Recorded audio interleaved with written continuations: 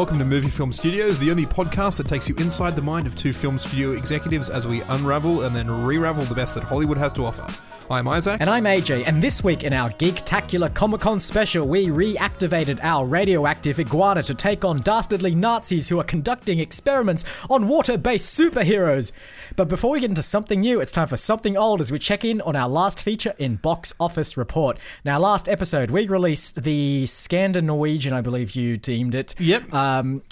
Drama. It's a crossover old person romantic comedy / Yes. action thriller set in a ski town lakeside resort in Finland. Was it Finland or Norway?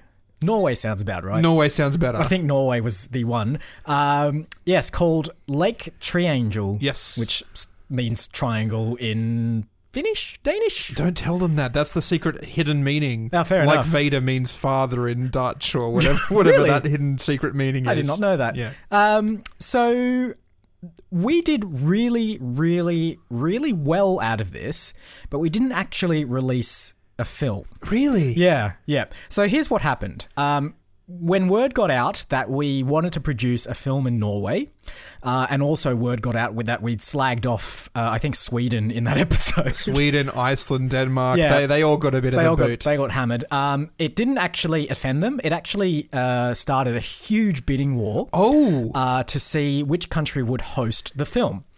So we were getting offers from every single Scandinavian country. The offers were flying in. The amount of lakes offered to us for us to do what we wanted to them was insane. They were like, take our greatest lake, blow it up, drain it, change the color of it, do whatever you want, just host the film here. But the problem is, they all backed out at one point. They all just said, no, we're not. We don't want to borrow this. And it's when they found out that the cast was made up primarily of the Skarsgård family. Yeah. Now the thing is, I didn't know this, but the Skarsgårds in Scandinavia are a bit of a high-ranking, mysteriously, kind of like a mafia-style family. And the governments of the Scandinavian countries want nothing to do with anything related to the Skarsgård clan. And our film was filled with Skarsgård cast members. So I was just like, oh no, we've lost it. We've lost everything. We're not going to make our film. We're not going to, more importantly, not going to earn any money out of this. But we got rescued at the last minute by an American company who wanted to do an American remake of our film. So they've bought the rights for an astronomical amount of money. The company is Cigars and Cards. Cigars and Cards. Yep. All right, yeah. I've heard that. They do film noir, sort of like, there's a smoky, gambly kind of feel. That's where you get the cigars and you also get the cards. That's right. So yeah, this mysterious company, I have no idea who they are. They've decided we're going to buy the rights to this film. Yep, it's the Cigars and Cards production company, and they're going to do the American remake of Lake Triangle. Oh, good. You know, you say the Skarsgårds have this sort of very, clandestine mafioso. Yeah, very shady, apparently. I've heard some rumours that, because, Alexander Skarsgård played a vampire on True Blood. Yes. And Peter Sarsgaard played like a immortal demonic clown in It. Yep. This is just between you and I. Yeah, of course. It can't go out anywhere. I've heard that they may actually be an immortal group of families, sort of the Dracula style, living in a castle. Everyone sort of steers clear because they know that there's something inherently wrong. And they all sort of live. So, but just don't tell anyone that I've said that. It won't leave this boardroom. I hadn't realized they were so feared. I think they may even be one of the Brothers Grimm stories. I think mentions the word Skarsgård. Really? I think that's its first mention in published literature, and that's going back to the 1600s. So we're really diving into the rabbit hole here. Yeah. Well, anyway, so Cigars and Cards production company is going to make a film, and they're going to cast all Skarsgårds. All right. Okay. Yeah. It's just the way it is. All right, on to this week in trailers. Indeed. And as I mentioned, it is a Comic-Con special. Comic-Con was last week, maybe? This week? Going? Does it go for a day? Does it go for 5 days? Goes for a week. Goes for about a week, I think. All that we know is that as soon as Comic-Con rolls around, the trailers start flowing and our ideas start percolating. That's right, they do. didn't seem like Disney and Marvel had any kind of presence this year, mainly because they've probably released every single film they're going to release this year. So it's just like we've already got all the money. Yeah. So it was a bit of a Warner Brothers fest this time around. Our most favourite set of brothers. So the first film to kick off this episode is Godzilla, King of the Monsters, a sequel to the 2014 film Godzilla, and I guess a sort of sequel to that horrible Kong Skull Island. Skull Island, yeah, that's what they called that thing. Which is all meant to be in this kind of shared universe thing. Giant monster. What would they call that? Titans, I think they called them in this trailer, yeah. Because, I mean, there's a whole bunch of worlds. So we have Dark Universe, which is the reboot of, like, Invisible Man. That's gone. You have what the new Harry Potter trailer, which we won't talk about. Wizarding World is its own brand for the film setting. Then you've got Titans, you've got the Marvel Cinematic Universe, DC Universe, which we'll talk about in a bit. And this one's, Warner Brothers has this thing whereby they want to have the same kind of huge universe that Disney has with Star Wars and Marvel, but they just want to shortcut the whole thing and just so Marvel spent the greater part of a decade building this huge universe, and you get those really nice kind of moments in the later films where characters that have never interacted with each other before start interacting with each other. Warner Brothers is like, we want those moments too, but we're going to do it in one film instead. And that's what Godzilla seems to be as well. But you say that, they don't have any of the same characters. I think you mentioned Ken Watanabe sort of comes back. Yeah. But, no Bryan Cranston, no Aaron Johnson, no Olsen, Elizabeth Olsen, one of the Olsens. Yeah, one of the Olsens. And did you mention the guy? Aaron Johnson. Yeah. Who are they are brother and sister in one of the Marvel films. Let's not talk. We've talked about that before. It's weird. No Bryan Cranston either, annoyingly, even because he dies in that film. I mean, I did anyway. It doesn't matter. This is the weird thing that I find about this film is Millie Bobby Brown, who's the girl from Stranger Things, features really heavily in this trailer. Yep. The last actor, who was Bryan Cranston, who featured really heavily in a Godzilla trailer, died about 15 minutes in. I'm scared. I'm scared they're going to kill off Millie Bobby Brown's character. She doesn't say anything in the trailer either, which really doesn't bode well for her presence in the rest of the film.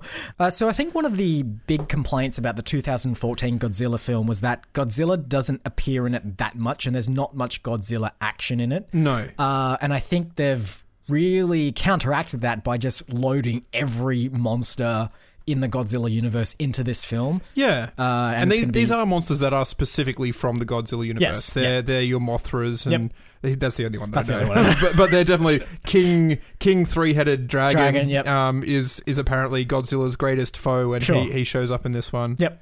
With any luck, it won't go down the 2014 Godzilla, which was full of unnecessary human drama and just more giant monsters beating the crap out of each other. That would be very nice. And also, now that we know that Godzilla can shoot blue lightning out of his throat, and we don't have to wait 90 minutes into the film to reveal he has a superpower to take down the bad guys. Just do it at the start. Just do it right at the start. Right at the start, yep. It's like that. It's like Pacific Rim, where all the giant robots have this great sword that cuts the monsters in half really easily, but they only use it 70 minutes into the film. Yeah. It's what are you waiting for? It is the Power Rangers model. It's just call Megazord first. Just we know you're going to have to, why not? It's not like that you've got a finite resource here where the moment you have to dispense a token every time you call Megazord and you've only got 100 tokens. So let's just see if we can beat him this time without it. Just call him to start. Just call him now, yeah. I mean, how great it would be just Megazord just steps on the normal-sized enemies, and then that's it. And that's done. Episode over. It's just them hanging out. And it's just Rita Repulsa back up in whatever planet she's on, just going, oh shit. Exactly. Didn't count it for that. All right, next film, or two films, I should say. On this week's episode, so it's DC's expansion of their own universe. Yes, we'll lump them together. They're two very different films. Very different, yes. So they are Aquaman and Shazam. That was a really weird pronunciation. Shazam. It's Shazam. Shazam. Yeah, not based on the popular music listening app. And also not based on the I want to say Shaquille O'Neal genie film of the same name. Was that Shazam? Was it Kazam? Right. Or something like that. Had a ham on the end of it. Whatever it was. I actually, there was a point in this one where I thought it was going to be Space Jam 2, and I'm not sure why. And then it turned out that it was Shazam. I'm like, I still don't think those two ideas are mutually exclusive. No, and I think part of the reason why you thought that is because, like, the Shazam film starts off as a kind of typical. I mean, it's almost like an indie film with like two young kids. One's an orphan, moving into a new foster family. He's got a crutch, so he's slightly disabled, and it's like, oh, we've got to go to a new school. And the school bullies pick on the slightly disabled kid. And, oh, I wish life was more like comic books. Yeah, and then. Cue the event where life becomes more like comic books, where some guy just gives the kid the ability to say the word Shazam, and he turns into a buff superhero. Yeah, and the design of this superhero, who's played by, who was it? Zachary Levi. Zachary from Levi. Chuck, and he's the voice of the thief in Tangled. I'd say Prince, but I think it's anyway. Fair enough. The design of this character as well is like super insanely buff. Like, he's clearly wearing a bodysuit of some kind. And it looks like that. It looks like they've got foam inserts to give him biceps. Yeah. It's the same thing they did for Ben Affleck in Batman, but this looks far worse. And his costume is like bright red and has blue highlights on it and has like a lightning bolt. Giant yellow. Yeah. I mean, to be fair, it's probably one of the most faithful to the comic book representations of a comic book suit. It's not like, Man of Steel, where it's like, instead of just like being blue cotton, it's like, oh no, it's some sort of like neoprene scaly armor thing, hyperspace material or something. Whatever. So I should also mention that, I mean, I know nothing about Shazam the character, but the kid turns into an adult as well when he becomes Shazam. Yeah, there's a little cute interplay here between Shazam, who is an adult but is essentially a kid as well. So they're doing the same body swap thing that we did last week. He goes and buys beer when clearly they're underage. He is chatting up girls like, hey, I'm a superhero in a way that only like a 14 or 15-year-old kid who didn't know how to talk to girls would do. You know what this film is? It's like Deadpool for 13-year-olds. Yeah, it's Deadpool meets Big. Yeah. And like every step along the way DC does is trying to do what Marvel has already done. Yeah. And just doing it worse. Way worse. And so this is like, 5 years late for Deadpool. Yep. It's irreverent. It's like a wink. We know that he's a superhero because superheroes exist in this world kind of thing. And it just doesn't feel good. This is like the family-friendly version of Deadpool. There's no gratuitous violence. There's no swearing. There's no anything. It's very PG friendly. Yeah, it reminded me a little bit of Kick-Ass, and it's kind of weird that Mark Strong shows up as the bad guy in this film as well. Yep, it's Kick-Ass but crap. Yeah, the reason it's so strange is that DC have so many precedents. They have so many examples that they can copy and go, let's just make this better. But instead, they miss the mark. They completely miss the mark, and I mean. I read an article recently it's been 10 years since The Dark Knight came out, believe it or not. And the article basically said, like, the only thing that Warner Brothers has really learned from The Dark Knight is, like, grit. And that's it. Nothing else. No, no beautiful build-up of characters, no detailed world. No, just grit. And I mean, to switch gears for a second to head into our second film, Aquaman, that's exactly what they're doing. It's just grit. Forget about like anything that resembles a decent story. Just chuck in a whole bunch of like what is apparently a nice looking frame or a nice looking image, and then chuck in a couple of weird quips every now and then, and then you're done. So where Shazam is just a direct copy of Deadpool, Aquaman's a direct copy of Thor. It's Water Thor. It is Water Thor. He is a god who is trying to live his life on Earth, and he has to get called back to his kingdom because there's some sort of big infighting with his half brother. Oh God. Yep. This is just balls to the wall CGI. Like it's just, I mean, there's most of the shots in this, like, there is not a single frame that has been shot on a camera. It is all generated inside of a computer. Whether it's giant sea turtles fighting giant sharks, fighting giant squids, whether it's a giant tsunami where he's throwing his lightning trident through a... I don't know what's the tsunami made out of, fish or something? I couldn't even tell you what they are. Some sort of aquatic-based threat. I think the worst part of it is they do this bit in the trailer where it's when Aquaman was a kid. So Aqua Kid, I guess. Yeah. And he's on a field trip to the aquarium, and it looks like he's talking to fish. And we watched this trailer after the Shazam one, but it does the exact same thing here where like two bullies who are boys obviously start picking on him as well. And it's just like, you're just repeating the same thing over and over again. But then like this shark rams the wall of the aquarium like really aggressively and starts cracking the glass.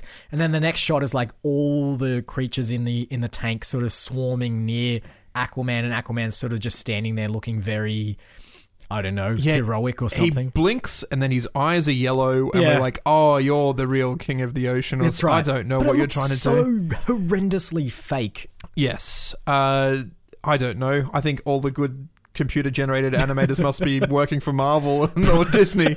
Disney's probably... I really can't blame DC. No. They're going, we want something good. No, Disney's bought it all. Disney owns it all. We can't get any good computer graphic animators. Yeah, we got nothing. Why don't we get some more... I know Pixar's got them, but they're also owned by Disney. Exactly. All right, that's enough of the DC universe for now, thankfully. Let's change gears very slightly and go to the J.J. Abrams universe in Overlord. This is a J.J. Abrams produced and, I guess, original idea by film.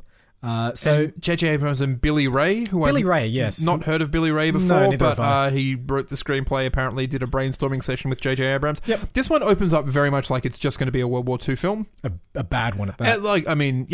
It's you know, the classic, we're on a planes, we're going to have to parachute in. Yep. 2/3 of the people who are coming in are not going to make it to the ground. Yep. We land on the ground. It's all a bit, how are we going to survive behind enemy lines? Yeah. And I'm just sitting here going, I've seen this film before. It's been done very, very, very well by Steven Spielberg at least 3 times. What are you bringing to the table? And then zombies come along, and it's the German Nazi scientists have been doing tests to try and prolong the lives of their soldiers, and that's resulted in zombies. And so you have this sort of small group of American soldiers behind enemy lines inside a secret military torture base, fighting an army of zombies. Yep. Everyone's sort of heard those folk tales of like the secret Nazi experiments during World War II where they were, you know, messing with the occult. I mean, most of like Last Crusade was based around that Captain premise. America, Winter Soldier. I mean, all of the Captain Americas, I think, are based around that. Yeah.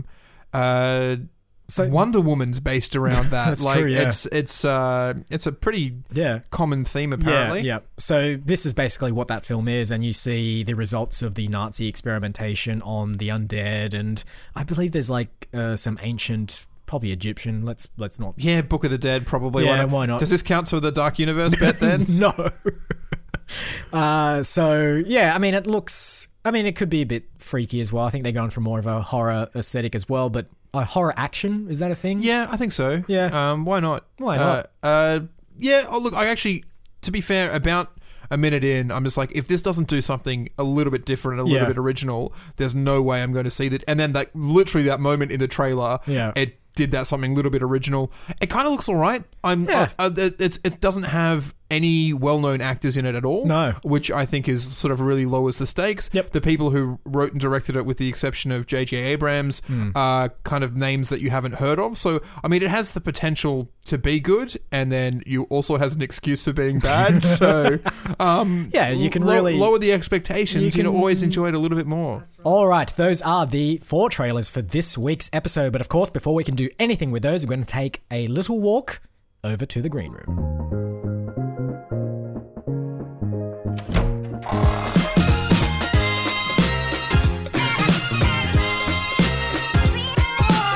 All right. Let's do a small recap of what we've got this week. We have a sequel to a giant kaiju monster film. Yep. We have expansions on a cinematic universe, which are just bad versions of other expansions on a similar superhero universe. Yep. And finally, we have a genre mashup, action plus horror, which in this case is war plus zombie. Historical action, drama, horror. Yep. Now, I believe that I chose in last week's episode, so it is, of course, your turn. What do you think?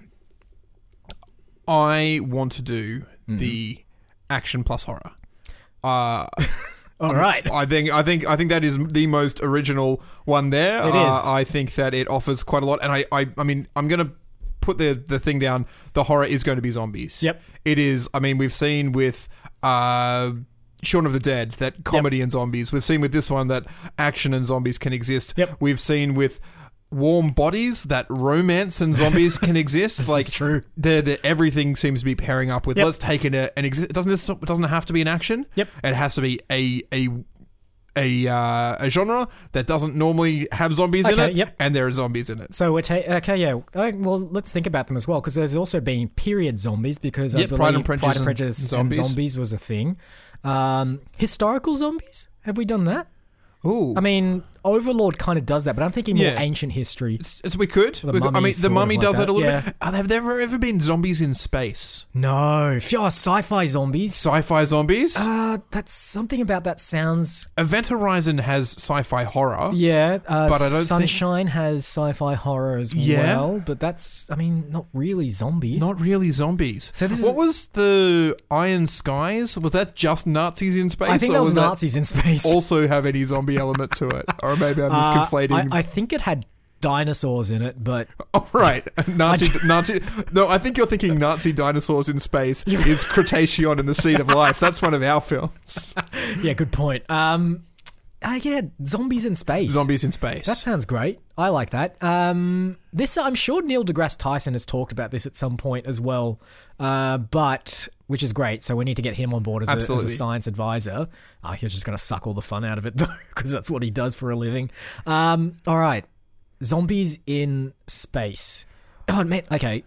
How about this? Why don't we do it also historical? Why don't we set it, and this is a thing that, alternate history. It's 1969, I want to say. Yes, sure. That is Apollo 11. Yep. What if they didn't just see a bunch of moon rocks on the moon? Is this not the opening sequence to one of the Transformers films? It is, but... It's like, we're now going dark, and then Neil Armstrong discovers Transformers on the moon. All right, here's a better idea then. Apollo 13. Apollo 13? Yeah. So, Apollo 13 was the mission where something went wrong with the oxygen supply. Yeah, Jim Lovell and Kevin Bacon had to survive in space. Kevin Bacon didn't go to space. Wasn't he left behind? No, Gary Sinise. Gary Sinise. Poor guy, he got a cold. So what if we tell the untold true story of Apollo 13? Space zombies. Space zombies. Ate the breathing I actually interesting. Because I think I've mentioned this on the podcast before. Yep. Gravity, the film with Sandra Bullock, gives me such fear watching that of being stranded and alone in space. The only thing that could be more daunting is if you get stranded and alone, that you're going to get eaten by zombies as well. Yeah, that's right. Yeah. I like this idea. And maybe, do our zombies need oxygen to breathe? I don't think so. All right. I think they're kind of partially frozen in the 0 Kelvin atmosphere. I'm not sure we can do Ocean 13, Apollo 13, just because I kind of feel as though there needs to be some sort of better space technology. So you want to set it more in the future? No, I kind of want to do Thunderbirds, which is the same technology where it's just giant thin rockets of the Apollo era, but they have more capabilities of flying through space and performing more sort of actions. So it's that kind of aesthetic, but the imagined future aesthetic. The imagined future with a Thunderbird style, but still live action people, space zombie adventure. Yeah. Beautiful. Are we taking the horror out of this, or is it still going to be horror? No, definitely horror. There's definitely. I think there's got to be a moon base. I think that's that's a given. Yep. There's some sort of regular space shuttle between the moon base and Earth. Yep. And they're in that sort of Apollo style long rocket kind of thing. Yep. And there's definitely zombies. Did they find some sort of zombie virus on the moon? Oh, absolutely. there's some sort of like they're digging into the core of the moon to try and find the water resources they need to sustain the base. And they release spores. So like the closest things we have to zombies on Earth is sort of like a fungal infestation that gets into an ant's brain. Yeah, that's right, and sort of takes over. So what if it's like a moon spore? Moon spore. So they're digging around for water. And in fact, I just want to bring back the Apollo 13 idea. In our version, Apollo 13 went well. Yes. And this is why now we're at a stage where they can do this on the moon. Yeah. The tipping point was Apollo 13. If that went well... Moon President Jim Lovell is... he's up there and he's directing everything and everything. They think it's all going well. But really, they've unleashed... And this has got to be this moment as well where they can't let the spores get back to Earth. Yeah. And there's that Armageddon moment where Bruce Willis has to blow himself up to save... Yeah, I like this. So the spores maybe take over one of the staff members and they then try to get back to Earth so that they can spread themselves around. You say that. This is literally what the spores do to the ants. They program the ant to climb to the top of the tree to the point where when the seed grows from the ant's carcasses, it spreads its spores the furthest as it falls to the forest floor. That's right, yeah. And the spores have got into this person's brain. It's like, where can I spread the furthest? Well, I can spread the furthest on Earth where there are the most people. Exactly. This is perfect. So, what do our zombies do? What is their kind of... You know how some zombies, we've got the sort of slow, shuffly zombies from like the George Romero era. We've got the super fast, like quick zombies from 28 days later. We've got the rage zombies. Yeah, we've got those weird zombie vampire things from the Will Smith one. Not the Omega Man, that was the actual name of the short story. Oh God, what is the name of that film? It's one of the first films that I ever worked in a cinema. I Am Legend. I Am Legend. It has Redemption song, Bob Marley's Redemption song in the credits. I know that about the film. Could not remember its name. I'm actually kind of thinking maybe kind of like the ants thing. It's a little bit body snatcher-ish. Where it's really difficult to tell if people have been taken over or not. Because suddenly their brain's been reprogrammed and the reprogrammed purpose is get to Earth. And so anyone who suggests anything about getting to Earth, they're just like, what? There's just like a fear of like, and the only reason you can tell is like if you use a shotgun and you blow their arm off, they don't feel it and they just keep going. And all these sort of spores leak out from the wound. Exactly. So this is kind of like Vincent D'Onofrio's character in Men in Black. Yes. Yeah. Sugar water. That's right, yeah. So, we need to cast him then. Yeah. We've already got Vincent D'Onofrio and Kevin Bacon and Gary Sinise. And perfect. Tom Hanks played Jim Lovell, so he plays Moon President Jim Lovell, reprising his role from Apollo 13. Can we also have, I think I'd like a twist ending as well, where Moon President Jim Lovell is the orchestrator of this dastardly plot. But because he's the first who was exposed to the moon spores. So he was the first one to land on the moon from the Apollo 13 mission. Yeah. Inadvertently was infected by the spores without anyone knowing. And this is why he petitioned so hard to build a base on the moon. Exactly. Because he knew they needed a base on the moon if they were going to affect everyone back on Earth. That's right. I'm sick of seeing Tom Hanks playing like lovable, altruistic characters. I want to see him play a completely evil bastard. Exactly. Who's also a moon president. Moon President Jim Lovell. I like it.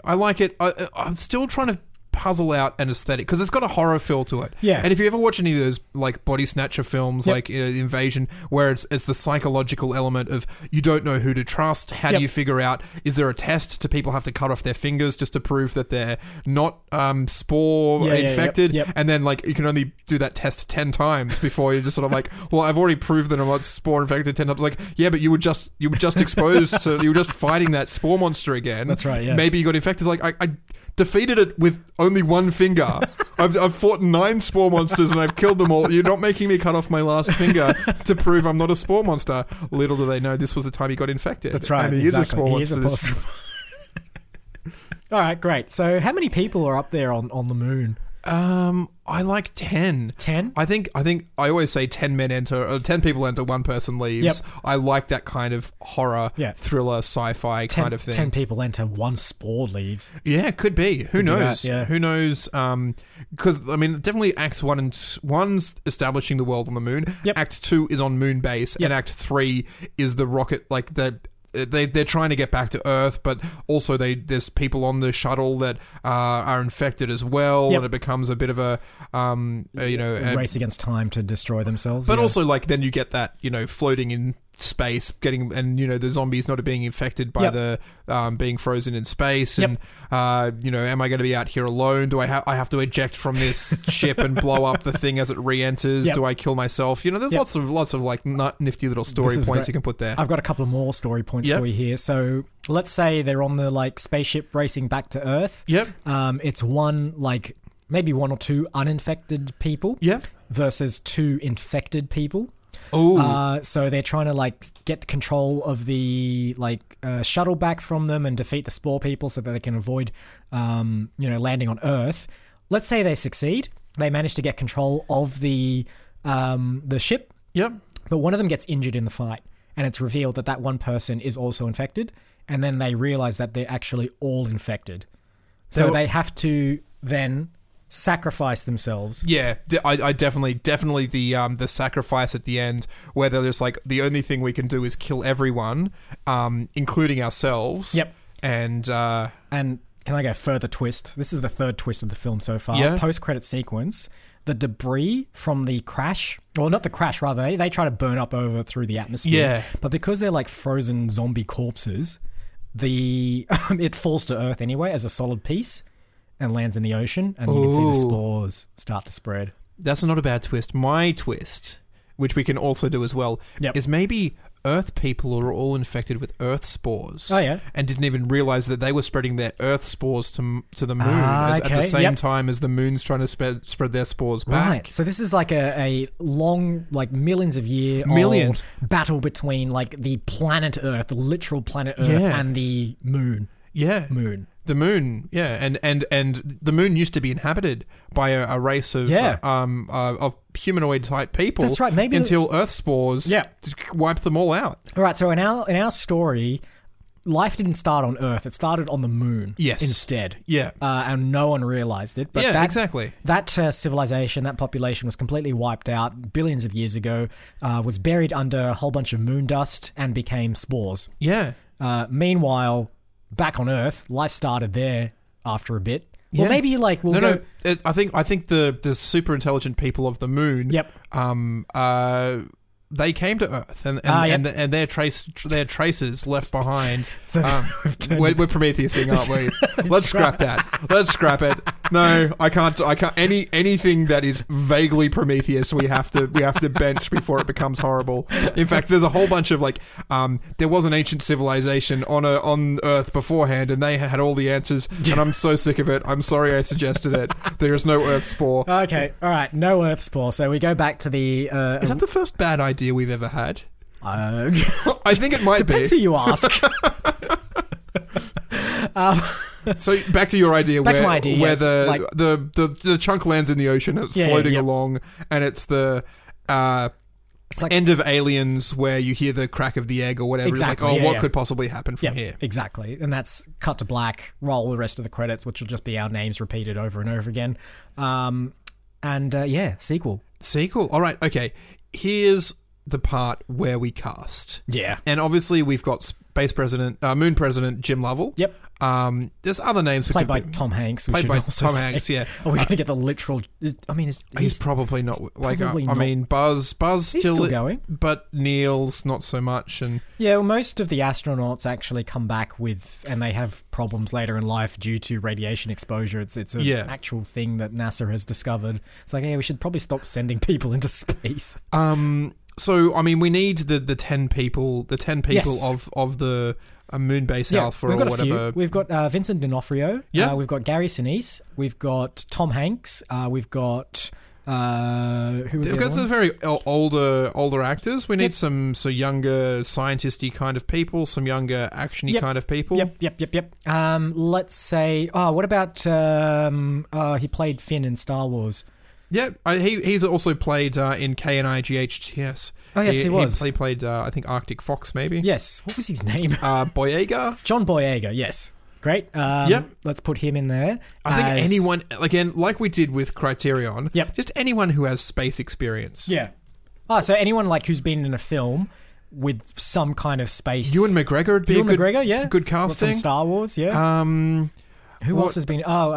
we could put Zoe Saldana's been in a number of space. She may have even been in Criterion as Criterion. You know what we should do for Zoe Saldana as well? For no reason, make her a CGI character. I was just going to say, why don't we make her skin red this time? Because she's been blue and green before. Why not red? Yeah, sure. I mean, is there a justification for that? No, not really. just because she's like, I mean, it's RGB, right? They're the three colors. If you have those Zoe Saldana playing those three colors, you can make any other color that you want. I was going to say, if you bring together all three Zoe Saldana like versions, you'll get like a normal Zoe Saldana. It is the pixel that makes up the true color. That's right. How about who else is Sigourney Weaver? Sigourney Weaver, for good, good sort of space person. She was in last week's film too. She was, she's still hanging around the set, I guess. I mean, we'll see. I'm not sure if Cigars and Cards decided to stick with that casting. We need a super old guy. Clint Eastwood, Space Cowboys. Space Cowboys, Clint Eastwood. That's not a bad one. Yep. I think really, if we're going to, I definitely said 10 people enter, one person leaves, sort of thing. But we can just keep throwing things to the wall and see whatever sticks in terms of casting. Beautiful. There's so many options in here. We should actually just throw people into our casting rooms, and then whoever manages to leave is cast. Exactly. So what we might do is actually set up like a great big soundstage moon base. Yep. And we just played out like it's a game. Yeah, and we filmed the whole thing. And whoever just manages to survive, they make the cut of the film. Great. So if who's a good example there? If Emilia Clarke from Space Solo that just came out. If she manages to survive the initial round, then we cut her into the film. But if she goes early, then you'll never know that she was in like Corridor 4 and they got overwhelmed by spore monsters. So exactly. So we can just put in as many people as we want, and it becomes a. Again, the word battle royale comes to mind. We obviously drink at the same well a number of times with. Let's just call it Lord of the Flies. Lord of the Flies, we'll sure. Go for that. It's a Lord of the Flies style of filmmaking. Yes, where we don't know. Like literally, as the filmmakers, we don't know which of these actors is going to make it through to the next act of the film. This is a thing that like auteur directors do. They make their cast or potential cast members do not just like screen tests and stuff, but they actually make them do certain exercises and like go away and write an essay or something. So this is really just the logical step. It goes screen test, essay writing, Lord of the Flies style. Exactly. Locked in a room. You know what's really good about this one as well? We don't have to write a script for Act 2 until we've filmed Act 1, and we don't have to write a script for Act 3 until after Act 2, because we don't even know which character's going to make it through until after it's been filmed. Yeah. Perfect. This is great. So we can just pretty much every single actor that's been in some kind of space film. Oh man, the Galaxy Quest cast would be great too. Yeah. I mean, it's Sigourney Weaver again. She can be in there twice. Tim Allen? I think, Tim Allen. It could be anyone. We could do an open casting call. And literally all they need to do is bring in the DVD as you're going, here is the film that I was in. Yep. It has, vaguely, Dennis Quaid, what are you doing here? Well, I was in a film called Inner Space. I'm like... It has space in the title, Dennis Quaid. Yeah, that's good enough. You can be in the film.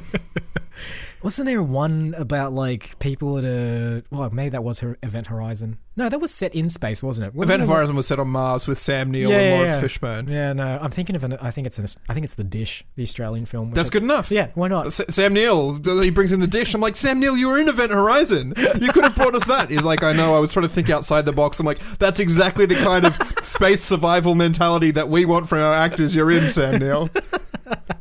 All right. Okay. Perfect. This is, casting is so hard most of the time. Normally, if we just let the actors cast themselves, that's right. I think that's the way to go. Excellent. All right, now we need to figure out the name of this film. Always our most favourite part. So what are we dealing with here? We're dealing with spores. We're dealing with zombies on the moon. We're dealing with Bruce Willis style sacrificial lamb kind of thing as well. And obviously space. Total Eclipse. Total Eclipse. I love it. Can we get like Bonnie Tyler to do the soundtrack as well? No. the music for the trailer is a really toned down Total Eclipse of like perfect. Yep. It's got elements of Total Recall in there. It's got elements of Twilight Eclipse. I love it. Yeah, Total Eclipse of the Heart, done by the guy that did the music for like Blade Runner as well. Yeah. I forgot the name, that composer. Vangelis. Yeah. Can you imagine like a Vangelis version of Total Eclipse? Yeah. Perfect. Like electropunk. Yep. Like I love it. Yep. It's got a Thunderbirds electropunk. Yep. Future zombie. Yep. Space horror. Yep. Body snatcher. Great. Lord of the Flies. it's all of those elements coming together. I can even see the poster. Right, it's a picture of like straight onto the moon, looking just right onto the moon at an eclipse. Yep. But instead of like the white ring that you usually see in an eclipse, it's a green ring. Oh, because it's almost like that sun's corona is more like the spores sort of emanating from the surface. Exactly. And I think like you don't really see it, but there's a very sort of faint trail, and it's the spaceship sort of trying to escape from the moon. Exactly. And it just says Total Eclipse. Total Eclipse. Perfect. That's such a great name for this film. All right. I think that's a wrap. I think it is. Brilliant. All right, housekeeping. As per usual, we are online at moviefilmstudios.net, where you can find all of our episodes, our bios, and of course, Mfwizawidada, our text-based database of every single film that we've created on this podcast. Search Facebook for Movie Film Studios and join the community where Isaac sometimes puts up emoji clues as to the episodes or as to the trailers that we've watched in the upcoming episodes. This one, Godzilla, there's definitely an emoji. No, there isn't. Is there? Big Lizard? I'm sure Big we could do sure. Big Lizard somewhere. Shazam? Just put the app icon. Aquaman, Overlord. Yeah, I'm sure you'll have it. I mean, sure. There's definitely some things in there we can try and work with. Yeah, absolutely. We are on Twitter occasionally, and of course we're on iTunes, Podbean, Spotify, and any other place that you get podcasts from. If your podcast delivery method of choice allows you to rate the podcast, then hey, how about throwing us a couple of stars or stripes or I don't know, rectangular block, whatever your app uses to grade things with. It's not always a star. Give us like 5 of them. And if 5 isn't the highest mark that you can give on that platform, then give us whatever the highest one is. Yeah. Is it 22? I don't know. I don't know what podcast app you're using. But just do it, all right? And I think that's it. I think all that remains is to thank you all once again for listening this week. I've been Isaac. And I've been AJ. Roll credits. March wind